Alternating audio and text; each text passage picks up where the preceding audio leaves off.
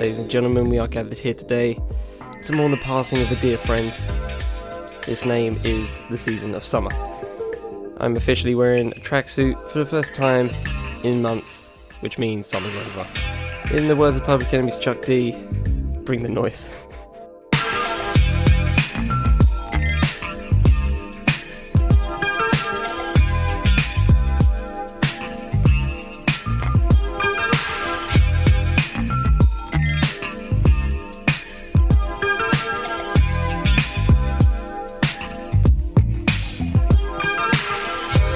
The Fifth Element Podcast Network, I am Charlie Taylor, and this is What's Good. I love how the fact that I'm wearing a tracksuit is the harbinger of the summer being over. It's official, ladies and gentlemen. Just because I wore a tracksuit means that summer's over.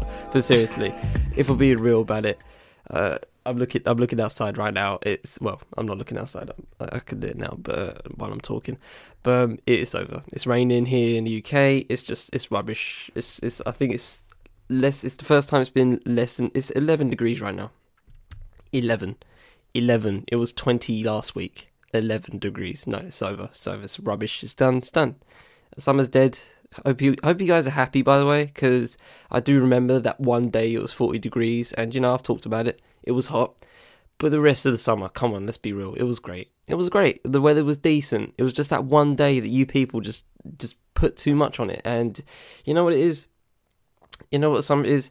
It's that weird friend that you sometimes don't want in certain situations, but most of the time they're pretty decent people, and they just liven up the room sometimes with their weirdness. So, and then when they're gone, you feel that a grey cloud, such as the grey cloud out of my window right now, just hangs over you and hangs over your squad without the weird person there. So, salute to that weird person, whoever it is in your group, and salute to Summer, RIP for another year. So now we are going to wait for winter, we're going to have to wait for autumn, which means it's just going to be 2 months of purgatory where we don't know what the weather's going to be the next day. It's going to either be raining, it's going to either be 20 degrees, it's going to be clear skies and 5 degrees. We don't know what's going to happen here in the UK. It is that time. We're in weather purgatory here in the UK as we wait for autumn and as we wait for the leaves to drop. I love how I talked about the weather for 2 minutes. This is so British. I love it. Hope everyone had a good week. Everyone had a good week. Mine's been pretty okay. I was pretty chilled, to be honest. I watched a few episodes of Dear White People. I still need to finish that. It's amazing, as I predicted. Is in my opinion the best TV show out there right now. It's just so topical. The storytelling is amazing. The camera work is amazing. All of it is just great. The acting, the performance, whatever you want to pick, is all just simply great. You can't find faults in it. So I'd basically watch that. Obviously, I listen to some music here and there. If you want to know what I listen to during the week, just hop over to Digging in Digits. New episode dropped yesterday about Dr. Dre, and I also made a little lighter note about the birthday of hip hop, which was a couple of days ago, and I kind of went on I think at least 6 minutes of talking about it. So hope you guys enjoy that if you ever hop over to DITD. So if you want to talk about my music, if you want me to talk about my music, that's where you go. But yeah, other than that, it's been pretty okay. Yesterday was pretty, I don't know, out there. It was an outlier because it was just one of them days where I just wasn't switched on. My stomach was just doing backflips all of a sudden. It just wasn't working. I didn't eat an actual proper meal until like 8 p.m. It was silly. I just drank fluids all day. I don't know why. It's really weird, but other than that, it's been a pretty okay week, other than yesterday, really. But yeah, so it's pretty good on this end. So just catching up on some sleep today. But yeah, other than that, it's been pretty good. So let's get into the show.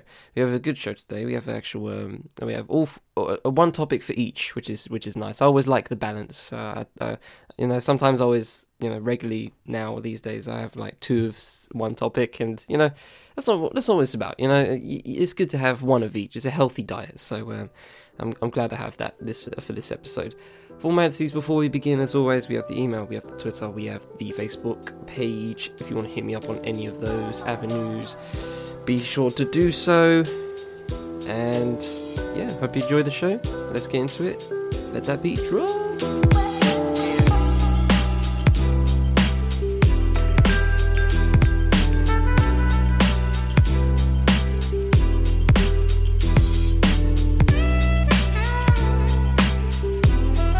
In a week where Scotland have planted 22 million trees over the past year, just keeping up that vibe right there. Jeffrey Epstein, who was in jail waiting on his trial for sex trafficking, killed himself in jail allegedly. There's a lot going on there, a lot of moving parts, so I'm just not going to touch that, to be completely honest. The Premier League season is underway for another year. Big up Chelsea for getting dubbed 4-0. The UK Treasury are minting special 50p coins to commemorate the country leaving the EU. Now, I'm going to get that 50p, and I'm going to keep that 50p for the rest of my life. Just one 50p. I'm just going to have it in my pocket just constantly. Because if we ever do this, if we actually do this, which is just increasingly becoming more and more likely, if this actually goes down and we sink to the depths of despair, for lack of a better phrase, because I feel like there's a more punchy phrase there, but I just couldn't get it. If it gets to the place that we dread, I'm going to keep that as a big "I told you so," a big fat "I told you so." I'm just gonna show that 50p to everybody. Just going, you see this 50p? This is a reminder of how fucking stupid we were, how dumb we were. I'm gonna show this to my grandchildren. You see this 50p right here? You see this 50p right here, boy? This 50p is when we left the EU, and it was the dumbest decision the UK's ever made. Okay? Just recognise that. I don't know why that's my old person voice. I hope I don't sound like that when I'm old. just to say. Red Bull pull the trigger and promote Alex Albon to their team. Red Bull Racing replacing Pierre Gasly's F1 story. I'm actually surprised they did, to be honest, considering it's the summer break, and obviously Belgium Spa-Francorchamps the next race, I think next week, or in 2 weeks. Yeah, they actually did it. They went and did it. They swapped the both drivers, and that's going to be interesting for how Albon reacts to that, because that's a big upscale. Because Toro Rosso, which is the sister team to Red Bull, they're the sister team for a reason. They're always in the midfield. They're just the scrappy little do well. And then Red Bull's just supposed to be the top dog, and they're third in the championship right now. Max Verstappen is second in the drivers' championship right now. So Alex Albon has to be the best number 2 possible, and yeah, that's going to be an interesting trial period to focus on for the next half of the season. And also, A$AP Rocky is found guilty of assault in Sweden. That's a very fluid topic, so we might get to that next week. We'll see, because I think that ruling just dropped like today, so I'm not gonna get into that right unless there's something more to it.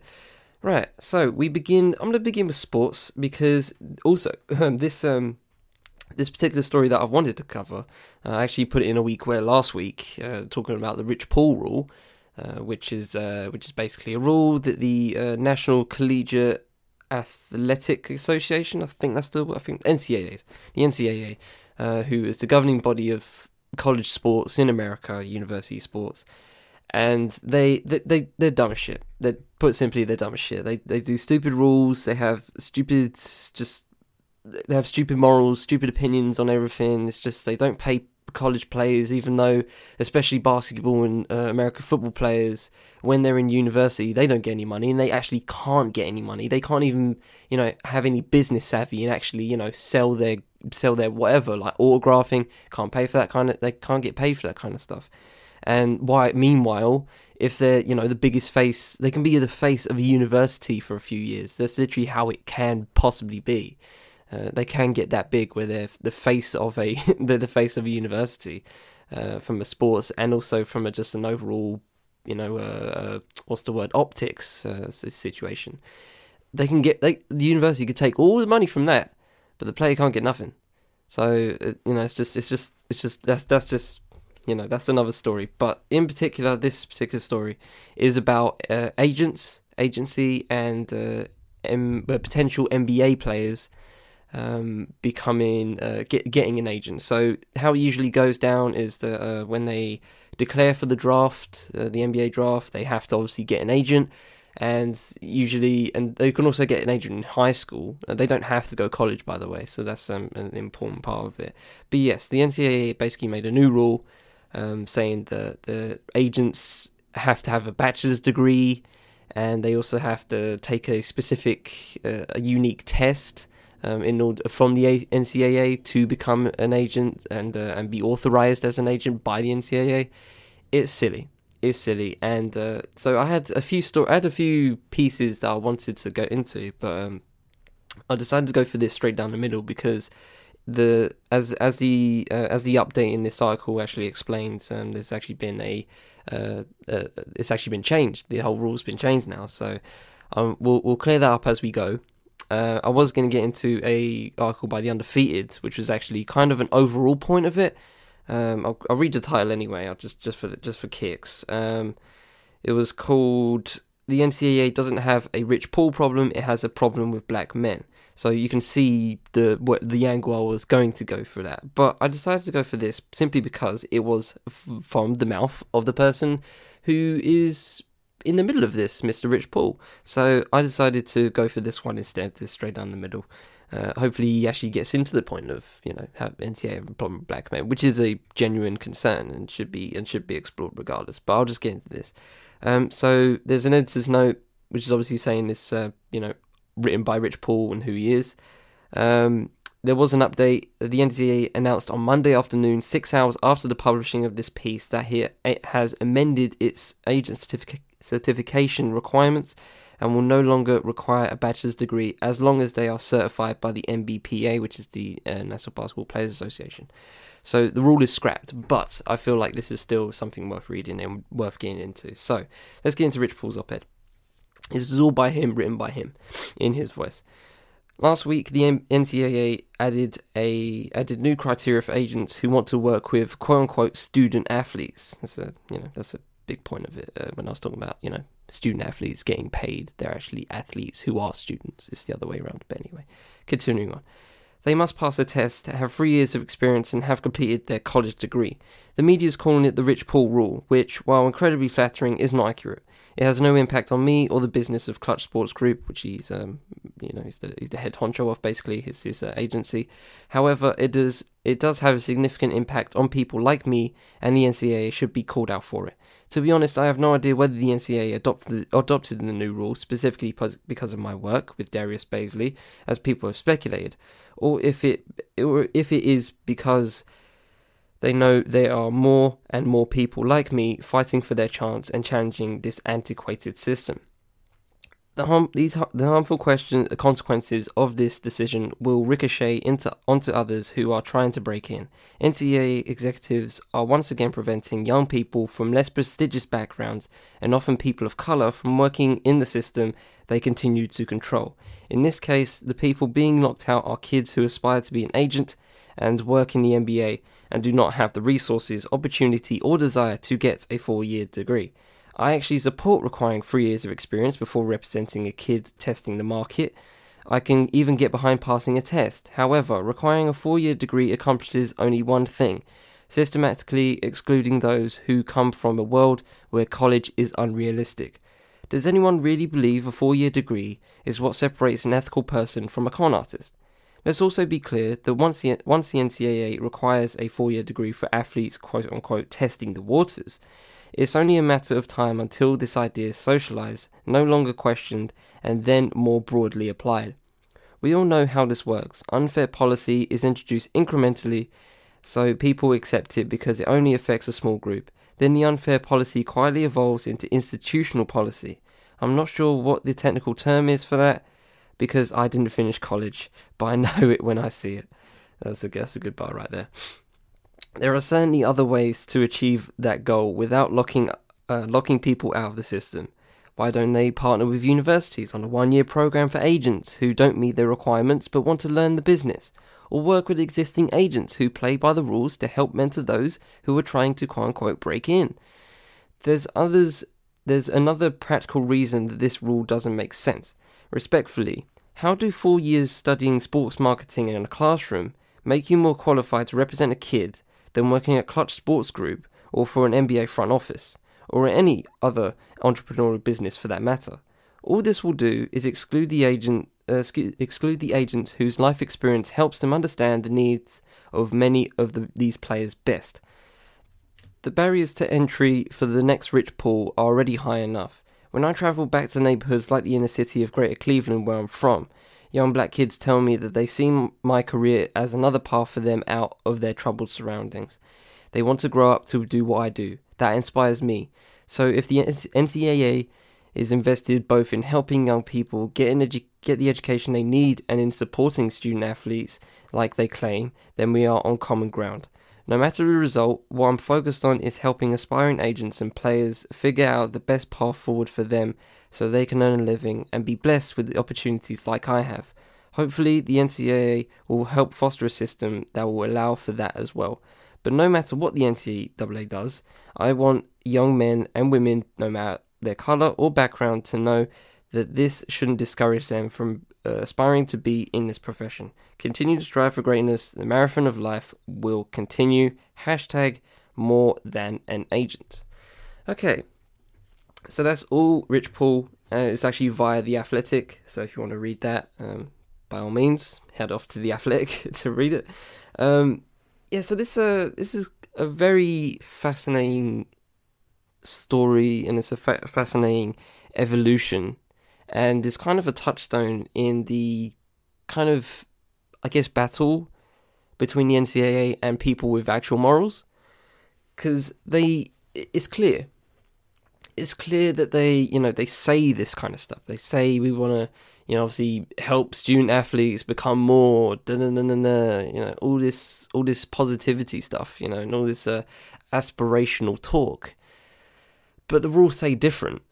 The rules are actually very constraining. I mean, like I said, when they're student athletes, that means specifically that they are students first. But the way athletics works for especially college football and basketball and other sports, depending on the university, it's more about the sport. It's more about the athletic side of it. The academics don't really measure up that much. It doesn't really matter for some cases. If people don't want to learn whatever it is, if they don't want to do the academics and focus on their athletic career, then they should be able to. In my mind, obviously it's important to, if you're in university, get a degree, sure. I mean, it makes sense to open doors for other avenues in case the sports stuff doesn't work out. But I feel like it's a risk that the athletes should be able to take if they want to. But it's very fascinating how this works, and fascinating how different it is compared to the UK. I mean, yeah, obviously there are a lot of professionals that come out of university sports, but it's not as much as it's not like a well-oiled machine as much as college sports is in America. If you see a phenom in a particular sport, they're going to be pro. And if they make pro, then their career dips. Then that's just how it works. Sometimes, honestly, when sometimes you can be great in college, but as soon as you get to the pros, you're not as good. And that's just how it goes. Sometimes, not everyone becomes LeBron James. Not everyone becomes an Anthony Davis. I mean, so not everyone becomes that. So it's all a matter of risk, and NCAA, I guess, make these rules in an attempt to try and take away those risks. When they say you can't sell your name, basically, you can't market your name, you can't unless it's authorized by the university, but then you're not going to get a dime of it. I don't like that. I don't like the sound of that. That's my agency. It's my name you're putting on there. So why can't I get P from it? It doesn't make sense. Just logically, it doesn't make sense.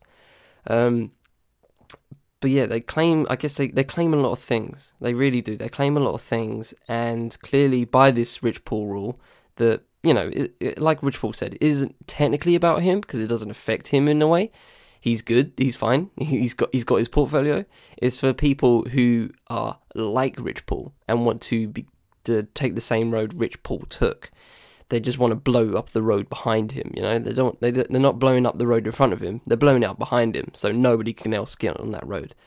So with that said, in this particular case, again, another ball drop for the NCAA. And I actually saw when I was looking up this particular article, which I knew happened, I just wanted to look it up again.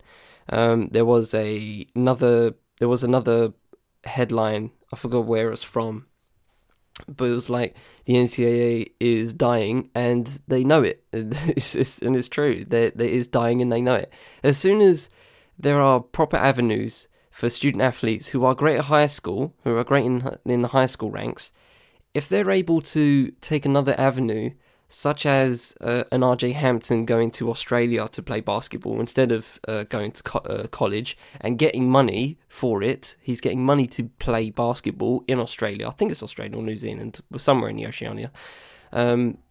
Because he's getting paid for that, that's all him. No, that's all him. He doesn't have to take the NCAA the NCAA route.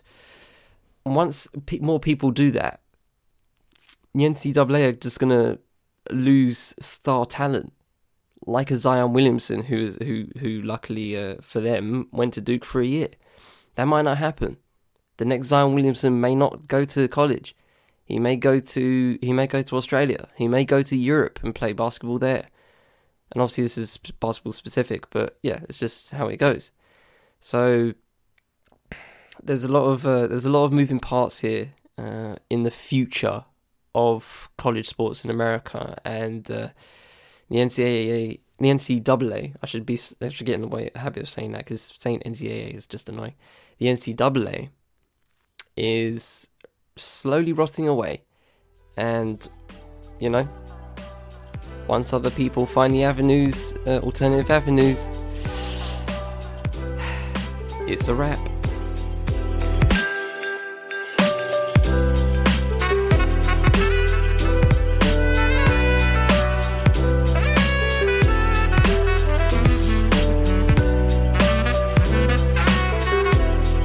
So we move on to film and TV, where I'm going to continue my mini coverage of the streaming wars, the impending streaming wars that are going to happen about next year. Actually, fascinating headline I saw yesterday.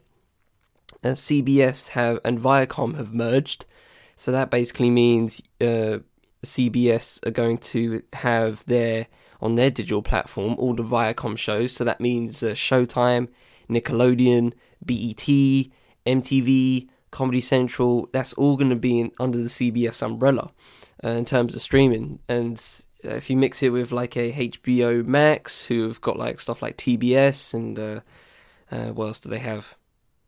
I forget. But all these things are a matter of just preparation. It really is. It's just everyone finding a buddy to link with and to say, hey, we are the best possible streaming service you can get. But this all seems just a little bit too futile. It just seems a little bit futile to me, because as soon as Disney dropped Disney Plus, it's a wrap. Even for someone like Netflix, I don't think they can handle it. I think Disney will take a majority of the market share here. It's just how it looks right now. I don't know if it says in this particular article I'm going to read, so I'm just going to say it anyway.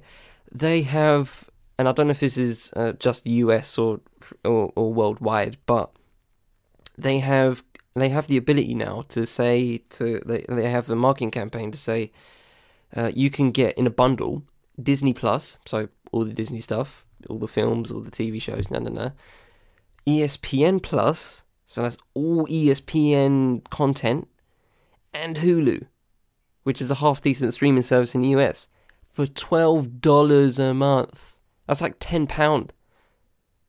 That's silly. That is absolutely silly. That is a stupid, silly bundle.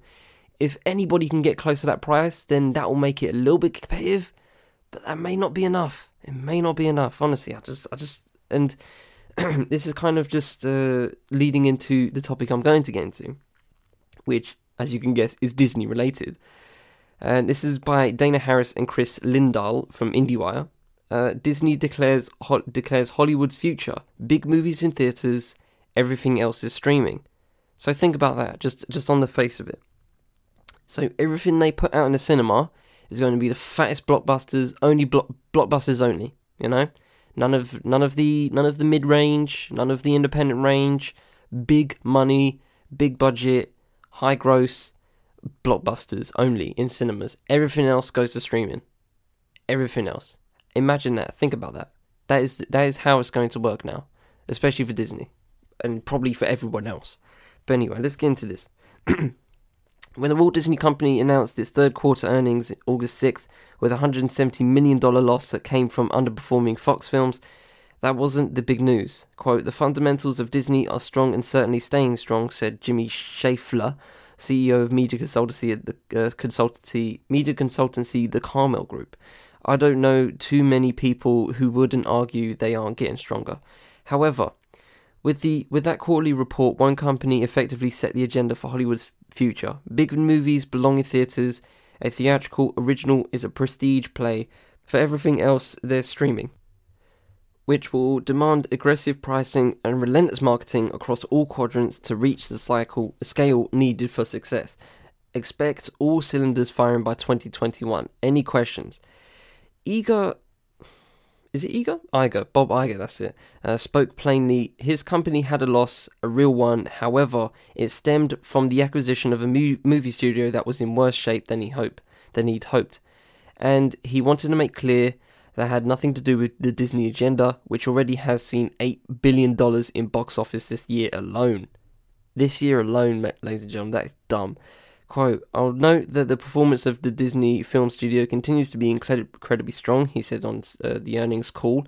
This quarter's theatrical slate, including Avengers Endgame, Aladdin, Toy Story 4, and the carryover success of Captain Marvel, drove higher worldwide theatrical results compared to what was also an outstanding slate of films during the third quarter last year, which included Avengers Infinity War, Incredibles 2, and Black Panther. While the only underperforming Fox title he mentioned by name was the superhero flop Dark Phoenix, the others were Stuber, Breakthrough, and Fox Searchlight's Tolkien, which Disney released in May. Those films, along with The Art of Racing in the Rain, a Fox title set for release Friday, seem quaint in the face of a 21st century box office environment that loves blockbusters almost exclusively. And, as Iger said, that won't happen again on Disney's watch. Fox was going in a, quote, new direction, applying the same discipline and creative standards behind the success of Disney, Pixar, Marvel, and Lucasfilm. If those movies are good enough, they'll go to theatrical. Others will be destined for Hulu and Disney+. Among the once lucrative big screen franchises headed for home viewing development are Home Alone, Night at the Museum, Cheaper by the Dozen, and Diary of a Wimpy Kid. Oh yeah, by the way, there's going to be a Home Alone remake, so get triggered by that if you really want to, because I certainly am. It's estimated time for all of these changes to take effect, as Iger told JP Morgan Managing Director Alexia Quadrani a couple of years. Meanwhile, the full press marketing push for Disney Plus starts this month, with members of D23, the 10-year-old official fan club for the Walt Disney Company, which costs $100 a year, getting the first opportunity to buy the service, which will be pushed through all Disney touchpoints worldwide. Parks, hotels, credit cards, I could go on and on, said Iger. Disney streaming plans could be a major disruption to Netflix, Schaeffler said, saying the company is brilliant to bundle 3 platforms, Disney+, Hulu, and ESPN Plus for $13. Sorry, 13, not 12. My bad. $1 more than Netflix's standard package. It's going to be able to access such a remarkable demographic, he said, including kids, families, adults, and sports lovers. And while the price point may not make Disney a lot of money to start, it will allow them to count possibly hundreds of millions of subscribers worldwide, from whom the company can collect data to keep viewers hooked with relevant original programming, just like Netflix. Finally, there's the indies, the market sector that lives and dies by contrarian visions. Fox Searchlight barely rated a mention on the call, with Iger saying only Fox Searchlight will continue to make the prestige films it's known for while expanding its high-quality original storytelling into the DTC space. That take, which suggests that only awards plays are assured theatrical runs, could be a greatish culture shock for the specialty division than for its major studio counterparts. It would put Searchlight acquisition offers toe-to-toe with streamers like Netflix and Amazon, brackets, which is also becoming more and more selective, much more selective about booking theatrical runs. For indie filmmakers who have long viewed Fox Searchlight distribution as the best of all possible worlds, it's likely they will see a trickle-down of the binary marketplace. Here's what it might look like. The very, very top films with awards potential will see generous theatrical offers and bidding wars that price out all but the deepest pockets. The highest quality films with no clear awards play will also see strong offers and bidding wars, but from streamers, and considerably less generous offers from independent theatrical distributors. For everyone else, it looks like a struggle, although they could also benefit from the streamers' ongoing arms race to acquire the content mass necessary to achieve market dominance. Okay, so I'm going to stop there. There's one more paragraph there, and I skipped over once. If you want to read the whole thing, be sure to do so. So this is it. This is the landscape that's being created right here in front of our very eyes, and for the next, and it's going to be implemented in the next 2 years, and will possibly be the future for we don't know how long. I think it's I personally think that it's this Blockbuster thing. I genuinely think it's going to is a bubble. I really think it's a bubble right now that at some point will burst. It really just depends on the quality of the films, I think. If the blockbusters themselves are still high quality, like we have seen in the past 10 years, done especially by Marvel, obviously, if we have those high quality films, forever, then they'll stay here forever. But if there's like a year of whack blockbusters, they will have to look into that. That will have to be looked into. And then if on the flip side, independent films make a huge boom again, like they have in the past 10 years also, because there have been amazing independent films, and I think they have garnered a lot of attention. Moonlight, for example. They still exist, and I think they still will be there. Like the article said, there's going to, if they're high quality films and they're going to garner awards attention, then they'll get their theatrical release. They'll get the offers that they have been getting. But if there's something like I think that's how it is now. There's just another tier right now where it's straight to streaming. It's just it's the same as straight to home video back in the day, in the 90s, 80s. It's basically the new home. It's basically the new home video, is it not? Where you're going straight to streaming, and it's already been happened. There's the films The Intent, which was a British production, I think done by Purple Gecko, and they went straight to Netflix. They went straight to Netflix. They probably had a premiere somewhere, screenings here and there, but they were primarily put on Netflix, and I think they're still there. If you want to watch them, they're actually quite entertaining. Just traditional British action films, very intriguing. This is what's going to happen if you're not that big independent film, like a Moonlight that's going to get all the awards attention. You're just going to go straight to streaming now. Now, whether you find that a positive thing or not, is up to you. I think of it as both. Obviously, it gives people the opportunity to have a space to create these works still, and to have them shown. But it also creates a level of dilution where it's just all the half decent independent films or half decent mid-range films, like family comedies or rom-coms, stuff like that.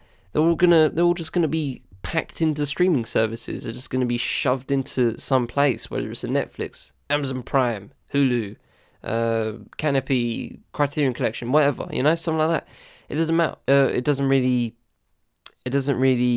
bode well in the long run, where all the films are just going to be stacked in there, and it's just going to be a luck of the draw. If someone finds your title and then reads the log line, and they're like, "Oh yes, I'll give that a watch," like we all do when we're browsing for shit. That's just kind of how it is. It's the luck of the draw. If it just turns up on their list and it turns up on their algorithm, and it's a film that they have, that they will genuinely like, because that's how Netflix do it. I don't know how the others do it. But, I'll watch certain films and then they go, because you watch this, here's this, suggestions. That's how it's going to work. And that may persuade people to focus on trends more. If there is a rom-com boom, if there's a romantic comedy boom, then they might have, then some people, production companies especially, they'll focus on that and they'll go, all right, more rom-coms. And this isn't new, this part of the conversation. This isn't new.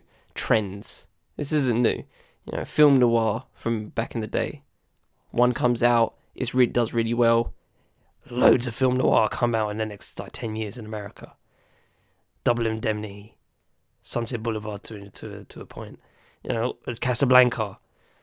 It's a trend. That was a trend, and this is also going to be a trend where if there's a good film that comes out and it's not a blockbuster and it garners awards attention, then you know where some other films are going to go. They might dip into that a little bit. It's the same with music. It's the same with film. Same with TV. It's just how it is. It's a trend, but this is all just under the umbrella of everyone just hustling to either beat Disney at their own game. Well, they beat Disney at Netflix's game. That's basically what it is. And it's the third time I've talked about the impending streaming wars now in the past few weeks, and I'm just saying, this is it. This is the future of film and television right here, and Disney have already made it clear. Big blockbusters, guaranteed theatrical releases. Everything else, we'll see. Is that a good thing? Depends who you are.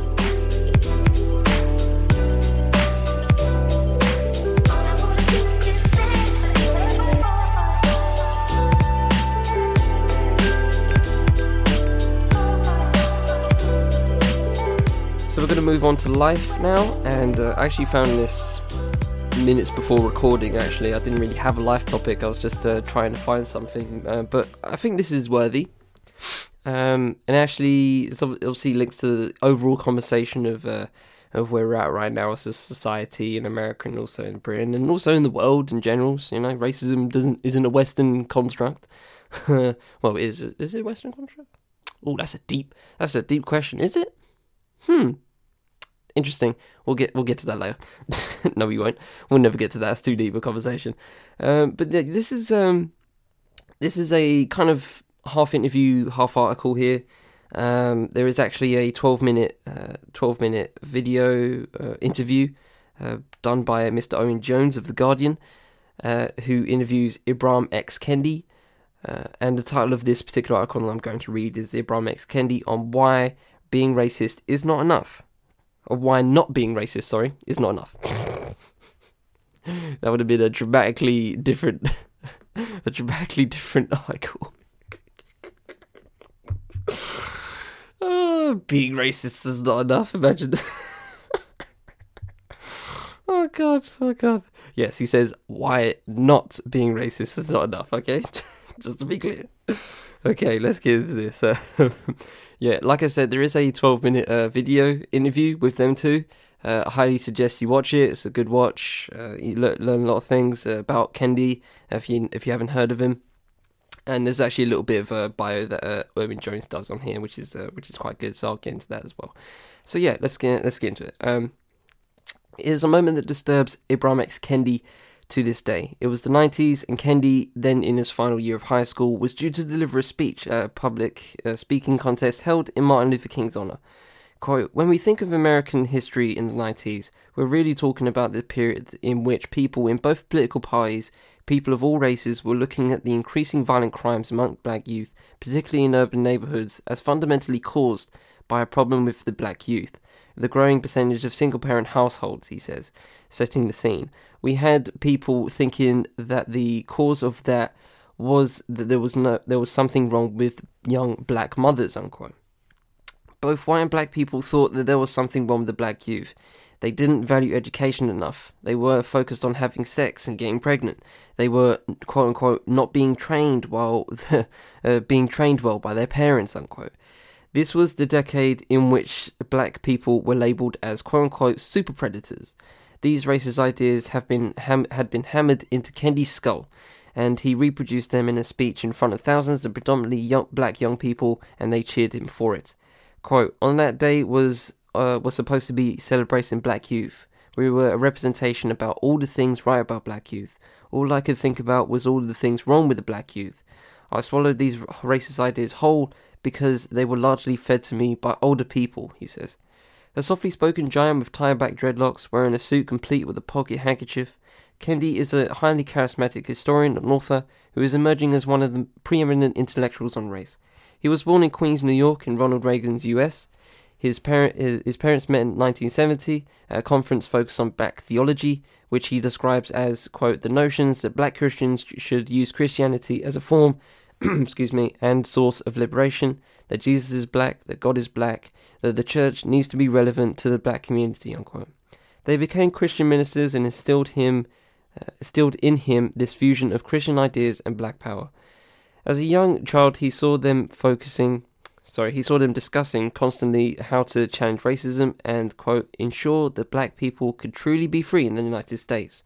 As a student, he changed his middle name from Henry to Zolani, Xolani, Zulu for be peaceful, after learning about the Portuguese explorer Henry the Navigator's part in the slave trade. Then, on his wedding day, he and his wife changed their surnames to Kendi, which means the loved one in Kenyan language of Meru, according to New Yorker. A former journalism student, his PhD dissertation looked back at the radical student movements of the 60s. In 2016, he won the National Book Award for Stamped from the Beginning, which aimed to tell, quote-unquote, the definitive history of racist ideas in America. In the age of Donald Trump and right-wing populism, his new book, How to Be an Anti-Racist, I don't know why I say anti-racist, I should say anti-racist, it's not anti, I'm not American, could hardly be more relevant. At its core is a superficially simple idea that somehow, when you read it, feels like a light switch being flicked on. That any genuine opponent of racism has to identify as an anti-racist, not simply as, quote, not racist. In fact, Kendi believes US history can be seen as a battle between anti-racist and racist ideas, quote, I think most people across the world are taught to believe themselves to be not racist, he explains. Even obvious racists often do not self-identify as such, he notes, from slave owners to colonizers to 21st century white nationalists. I am the least racist person there is anywhere in the world, the racist US president declared in July. Quote, I don't think people realize that when they self-identify as not racist, they're essentially identifying in the same way as white supremacists, says Kendi. Proclaiming that you are not racist does not require anyone to consider how they should fight racism. To be anti-racist, on the other hand, anti-racist, not anti-racist, on the other hand, means developing a philosophy that directly confronts that of a racist. Racists hold that, quote, certain radical groups are better or worse than others, Kendi says, while anti-racist expresses emotions that the racial groups are equals. There is no middle ground, he says. We either support systems and policies that promote racial inequality with enthusiasm or by our own passivity, or we actively fight them. Quote, so the term not racist not only has no meaning, but it also connotes that there is this sort of in-between, safe space, sideline that a person can be on, where there is no neutrality, he explains. We're either all being racist or anti-racist. This is why he wrote this book, and he couldn't define not racism and wanted to answer those who asked, how do I be anti-racist? What does this mean in practice? For one, reparations for centuries of oppression and systemic injustice against black people has become a mainstream demand of anti-racist movements in the US. He has been caricatured, as writing a check to African American citizens. But in the 2016 manifesto, an umbrella group called the Movement for Black Lives detailed what it could mean. Universal access to education for all black people, a guaranteed livable income, a national curriculum that centers on the legacy of colonialism and slavery, and access and control of food, housing and land. White median wealth in the United States is about 10 times more than the black median wealth, so there is a massive racial wealth gap, he says. That was a quote. And it is growing. How is it possible, Kendi asked, to reduce, let alone eliminate such a gap without reparations? This will be anti-racism in action. There is much more to this, much more to the article itself, and but I think my point has been made, and it obviously gives us enough to go on. If you want to read the rest of it, which I highly suggest you do, please do, and that is on The Guardian by Owen Jones. So, this is something that I've literally, it really is a light switch, actually. That sentence about, you don't know it until you know it. As soon as he says it, it's kind of a light switch opening, and it really is that for me. I thought initially, thinking about it, that it was I guess too. I want to pick my words carefully here. That it was, I guess, not necessary. I don't know why, but I thought it was not necessary because I guess I thought there were enough people doing the right thing. But now that I'm thinking about it, and now that I think about, in historical terms, historical contexts, it really is that black and white. It really is that you either are or not racist, or anti-racist, actually.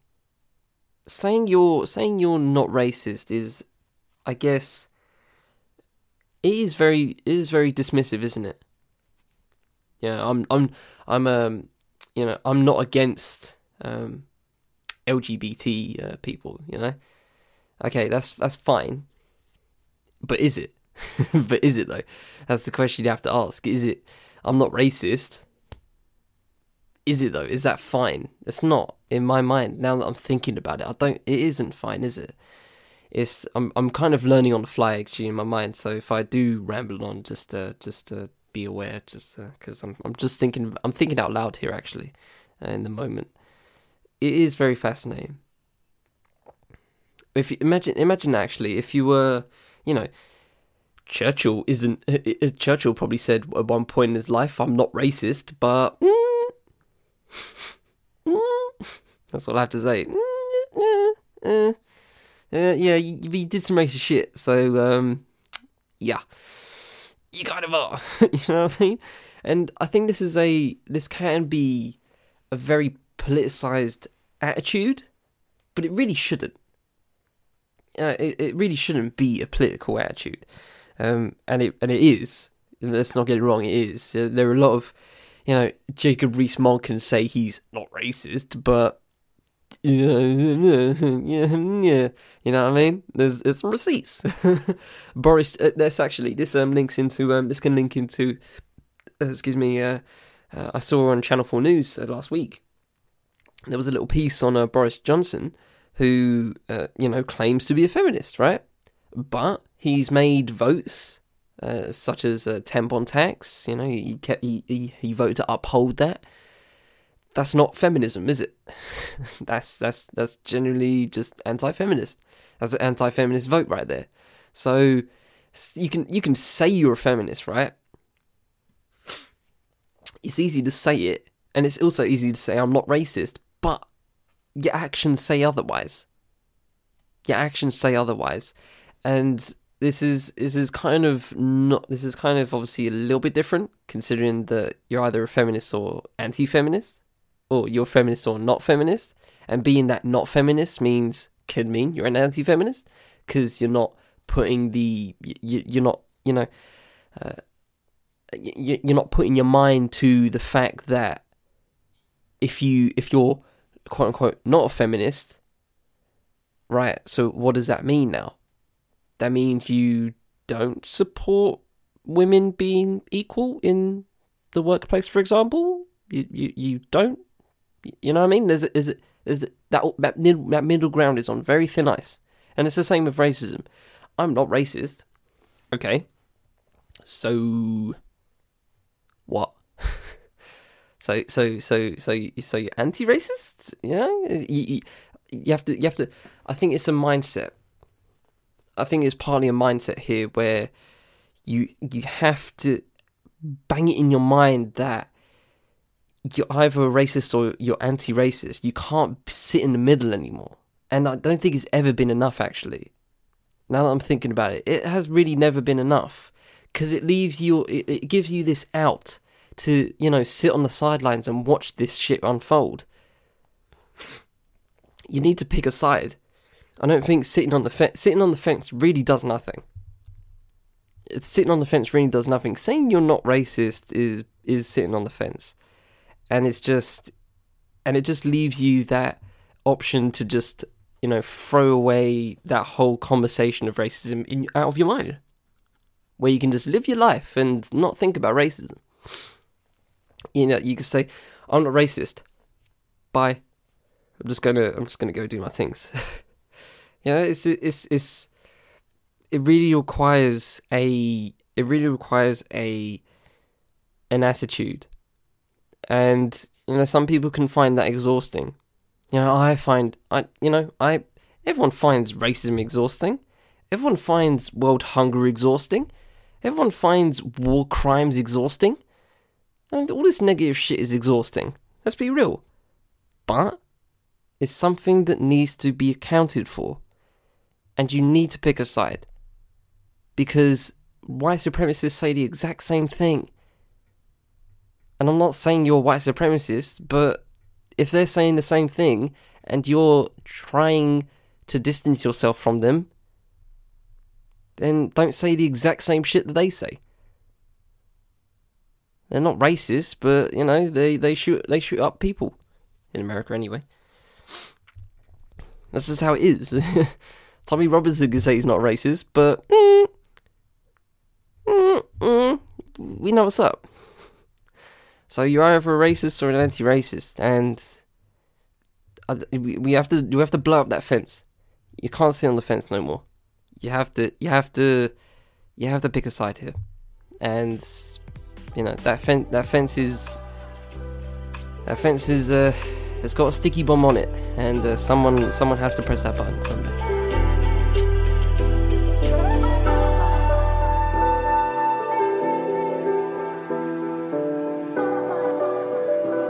So we finish on the final topic of the day, which I've left quite happy. It's a nice story. Since it was the birthday of hip hop a few days ago, I wanted to give a little story on a particular part of hip hop history. If you want to peep my personal connection with hip hop, again, you have Digging in Digits for that as part of my lighter notes. So if you want to get into that. But I wanted to get into a little story about the original king of rap, Mr. Kurtis Blow. And this is via The Undefeated, which is happy birthday to Kurtis Blow. It was his birthday a few days ago as well. So I thought it would be a nice connection. We can also celebrate, you know, Kurtis Blow, but we can also celebrate birthday of hip hop and hip hop history in general. So this is written by Todd Stereo Williams, who does amazing Twitter threads about just hip hop history stories, and it's just. That dude is a wealth of knowledge. It's just great. We need more people like Stereo Williams. What a G. But this is a great piece on Kurtis Blow. So let's get into this, and hopefully you guys learned something about the original, the OG king of rap. Let's get into it. As a genre, hip hop hits the Big 4-0 this September. That's when the seminal 1979 single "Rapper's Delight" celebrates its 40th anniversary, widely lauded as the first hip hop hit. Rapper's Delight opened the floodgates for a host of rap records to gain mainstream appeal in the late 1970s and early 1980s, as artists like Grandmaster Flash and the Furious 5, Cold Crush Brothers, Sequence, Busy Bee, The Funky 4+1, and The Treacherous 3 took hip-hop from the South Bronx parks to the recording studio. But all the early hip-hoppers who broke ground who broke that ground. No one crashed the mainstream quite like Kurtis Blow. Blow's musical legacy is without question. Born Curtis Walker in 1959, Blow, who turned 60 on August 9th, happy birthday, belated birthday, was the first rapper to sign with a major label and the first to become a mainstream star. Signing with Mercury Records in 1979, Blow was managed by an up-and-coming Russell Simmons and had instrumentalist Orange Crush playing on his tracks. His charisma made him hip-hop's first major solo star, and his hooky songs got him airplay in places most hip-hop hadn't reached yet. Before forming Run DMC, a teenage Run got his big start as Blow's DJ, and Blow would collaborate with rhythm and blues stars Renee and Angela, and produce tracks for the platinum-selling Fat Boys. Between 1979 and 1985, Blow delivered classic radio hits like The Breaks, Christmas Rappin', If I Ruled the World, and Basketball, songs that would be sampled and revisited by everyone from Nas to Next. With the possible exception of turntablist Grandmaster Flash, Blow is arguably the most famous of hip-hop's pre-Run DMC pioneers. Flash turned 60 back in January 2018, and there wasn't much celebration for the hip-hop legend. But that's not an anomaly. 40 years after Rapper's Delight, early hip-hop tends to be celebrated for its historical importance, but not as classic music. It doesn't help that the music born of the Bronx and spread via boutique labels such as Sugar Hill and Enjoy had fairly limited audience. Artists who laid the foundations in the days before Yo MTV Raps and multi-platinum albums weren't always visible outside of the 1970s and 80s New York City, so acts like the Cold Crush Brothers and the Treacherous Three didn't have the reach that their funk and disco contemporaries enjoyed, and so many of these acts can still sell tickets and enjoy major streaming numbers today. But that's why Kurtis Blow matters so much. He had the most mainstream appeal. He broke through to pop and R&B audiences at a time when rap music was still seen as a novelty. His signing with Mercury gave him a platform most of his peers didn't have.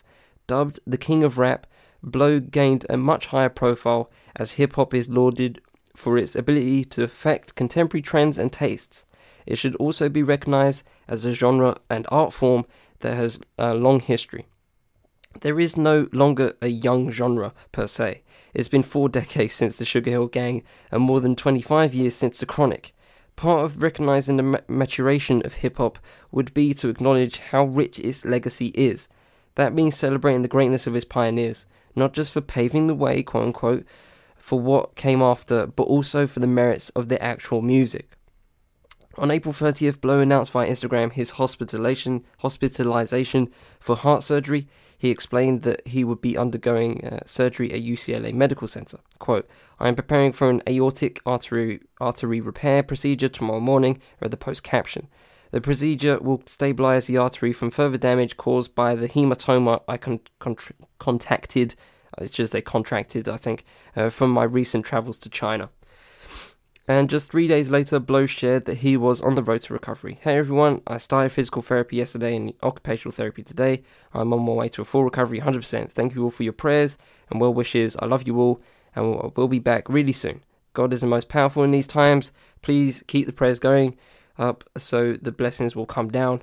To God be the glory. Amen. But shortly thereafter, Simmons shared troubling news. Fuck. Captain Kurt, damn. He just informed me the prayers are needed. Please put at Kurtis Blow, the original King of Rap, back into your prayers. He had been called to second emergency open heart surgery. Kurtis Blow is a survivor, but this is not good. I say this to all who loved his music. His heart is bigger than his music. His family is a testimony to his greatness. His loving wife of at least 35 years and beautiful children are examples of willingness to give. Let us all give him the prayers and our blessings. Update from his wife Shirley Curtis. Kurtis' heart is beating on its own. They are closing. Should finish closing in less than 2 hours. Glory to God. Hallelujah, hallelujah. Shirley, let us continue to pray. Blow recovered from the ordeal and shared that he was recuperating, but his health scare was a reminder that hip-hop's earliest stars are truly elders now. Those names like Kurtis Blow, Grandmaster Flash, Treacherous Three, and Spoonie G, as well as even earlier pioneers like Kool Herc, Busy Bee, and DJ Hollywood, deserve more than to be relegated to niche status. It may not be realistic to expect early rap acts to suddenly be thrust into the epicenter of contemporary pop culture, but it's not a stretch to suggest we show these artists the kind of love we've shown to beloved rock and soul legends of the 50s, 60s, and 70s. A Kurtis Blow tribute at a hip-hop award show doesn't sound all that impossible, does it? Couldn't you see a cool little melody, with Nas flipping If I Ruled the World as a nod, Romeo milking nostalgia with his cover of Basketball, and maybe having Next remind everyone that where Too Close originally comes from? That would be Blow's Christmas rapping. And close with Everybody Knows universality of the breaks. I have to, just a side note, I have to say the breaks like that, because it's just how it's said. You can't not say it like that, it's so fun. The breaks. Maybe that's wishful thinking, or maybe it's already on the radar. Let's be positive, but as hip-hop elders middle age, it is past time we start treating it like a classic genre, and it's time we treat its founding fathers like the music legends that they are. Give Kurtis Blow his flowers, the man who would rule the world. Okay, so that's the whole thing, and it's just a story that I wanted to, I guess, give, and just a little gem of hip hop knowledge for you guys, just to get you going for whatever you're doing while you're listening. It is true, and I think it's something that I haven't really been trying, I guess, hard enough to account for. As pertains to older, the elders of hip hop now, and it is how it is. When sometimes I say that hip hop in its in the overall sense, in the broadest of lenses, is still really young. 45, nearly 50 years old, is pretty young compared to obviously stuff like jazz and rock and roll. It's pretty young. Even soul music, disco, it's stuff like that. That's all old. This is kind of young, still, but in lifespan, I guess lifespan is in a middle age, and now its pioneers are in that middle age, and there's going to be a time when there's going to be a time in I don't know how many years, couple of decades, where they're just going to go one by one, and we won't be able to. We always have that point where we just didn't give their flowers, and that'll just be a little bit depressing. That click represents, hip hop pioneers dying, by the way. But it's ominous to think about, and we have the opportunity to do what I guess soul acts couldn't do, what blues and jazz legends couldn't do. They didn't have the internet to say for themselves that who they are, and we have the tools to do that now. We have the tools to cement their legacy. This year there is going to be in the Bronx. There is going to be a breaking of ground for a Universal Hip Hop Museum. And they're already receiving donations, records, memorabilia. They're already receiving that, and they're going to break ground this year, and they're going to start building a Universal Hip Hop Museum, which is long overdue. And hopefully, in a couple of years, I'll get to visit that place, and it'll be absolutely beautiful. It'll have literally everything you will need, but I will say, regardless of that. I mean, like I say in most of my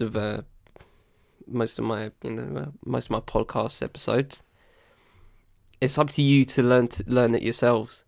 And I'm not expecting you guys to learn, all of hip hop's history. I'm not asking you to do that. But I'm asking, even if it was, even if something you care about, actually, there is always a history behind it. There is always roots behind it. And the deeper you go, the more knowledge you get. And trust me, there is no such thing as negative knowledge. There is no such thing as negative knowledge. There is no such thing as too much knowledge. No such thing. Okay? So don't sell yourself short. Never sell yourself short on the learning aspect of your lives. There's always something to learn. And the more you do, in my mind, the more well-rounded you can be as a person, and the more richer you will feel as a person. Not in monetary sense, just I guess spiritually, and mentally. The more you know, the more you just can break things down, and it's just it does feel liberating. It really does. So with that said, ladies and gentlemen, I'll end that there.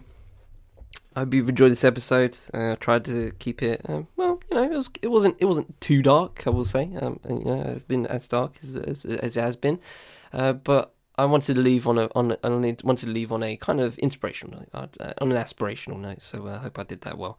But yeah, this has been from Fifth Element Podcast Network. I'm Richard Taylor. This is What's Good. Music is Too Much My Vanilla. Interludes is Vista by Poldor. They have all their music via Bandcamp in the links below. Be sure to look them up. Thank you to Chill Hop Records for the ability to use. And with that said, have a good week, everybody. I hope to do the same. And until next time, take it easy, ladies and gentlemen.